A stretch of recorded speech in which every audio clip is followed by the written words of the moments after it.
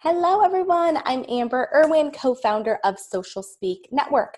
In today's vlog, we're talking about email marketing. And some people may say email marketing is dead, it doesn't work, but that is not true. It is still one of the most effective ways to reach your target audience and stay top of mind with them. So we're going to cover a few different ways to make sure that your audience is opening your emails and they're engaging with you. So the first point is creating those eye-grabbing subject lines. It's all about the subject line because in that one little sentence or two little sentences, that is what people are going to say, I want to open or bypass. And so paying attention to what that subject line is very important. Think of all the emails that you get and you just scroll through them. Okay, sales, okay, junk, okay. So when you are thinking of your newsletter or whatever email campaign this is, making sure that you are paying attention to those subject lines, that it's either asking a question, maybe it's a strong statement, like, a call to action, something that's going to entice them and really get them curious about what's inside this email. So subject lines are number one. Number two is the right frequency. And this is something that is a little bit of a trial and error. Usually a newsletter is sent out once a month and you can track the data, how many opens, how many unsubscribers you've had or bounce emails, how many click-throughs back to the website. So you can really figure out if that monthly newsletter is the right frequency. We used to do a monthly newsletter and then we started doing every 2 weeks because we are producing more content and we wanted the emails to be shorter and just highlight that blog, the blogs for that week, and then some stories, industry news.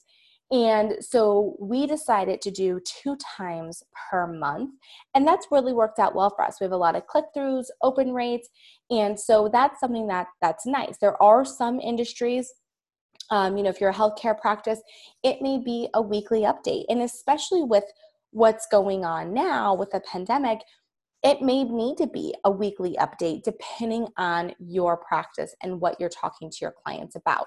So just making sure that you know what that frequency should be and that you're not bombarding them with emails that they don't need. Number 3 is segment your emails. So this is really making sure that you are customizing each newsletter for that patient. So let's say that you work with clients that have diabetes and you have clients that are just having onset diabetes, type 1 diabetes, type 2 diabetes. Well, all of those patients, yes, they're going to experience some of the same things, but starting off, it could be different. And so your content towards a type 2 diabetic, because that can most of the time be prevented by lifestyle and diet, that content's going to be more towards type 2 diabetics, where maybe with type 1, it's more about your lifestyle, building your support system, knowing how, the importance of your glucose levels and your sugar intake. So your content's going to be different for both of those categories. And you can have some of the content overlap on both of them, but segmenting your emails just means that what that person signed up for, that's exactly the content they're going to get. And it's going to be very specific towards their needs. Number 4 is making sure your audience feels special. And this is what segmenting the emails allows you to do. It allows them to add that personal touch to that newsletter. So you can, obviously address them by first name. You can have within the email, you can have the insert for first name. So it's like, are you dealing with these pain issues, Sam? So they really feel like, oh, wow, she's talking to me directly, even though it is through a newsletter. So just making sure that each recipient of your newsletter is getting the information that they truly signed up for. It's nothing salesy, nothing, they're like, why am I getting stuff on, let's just say, being pregnant when I signed up for a diabetes newsletter, even though your center may work with both, but you want to make sure that that content is tailored towards that person. So they feel like they are having a conversation with you directly as they're reading this email.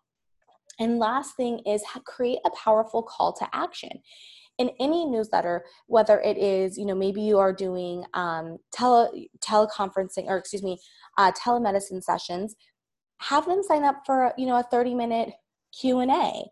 If you are, maybe you have a diabetes, a recipe book or something, and have them sign up to receive that recipe book. So have that clear and powerful call to action. So they want to click through back to your website to finish reading those blog posts, to sign up for this, or to claim this offer, whatever it may be, but just have them do something at the end. And we usually always say, if you're struggling with this, or you need help with whatever that topic is for the newsletter, that then they're able to schedule a free consultation with us so we can help walk them through that. And so that's just a piece of creating that strong email marketing, the strategy as a whole of just figuring out what each email needs to be. And sometimes, again, you may have 6 different lists. So yes, you are writing content for 6 different emails, but then, maybe your blog posts that you're writing and the videos you're making can tie into each of those. But the intro piece of that email needs to be specific for that list. So if you are needing help creating that email marketing strategy and creating those newsletters, please let us know, and you can head over to socialspeaknetwork.com and schedule your free 30-minute consultation today. Thanks.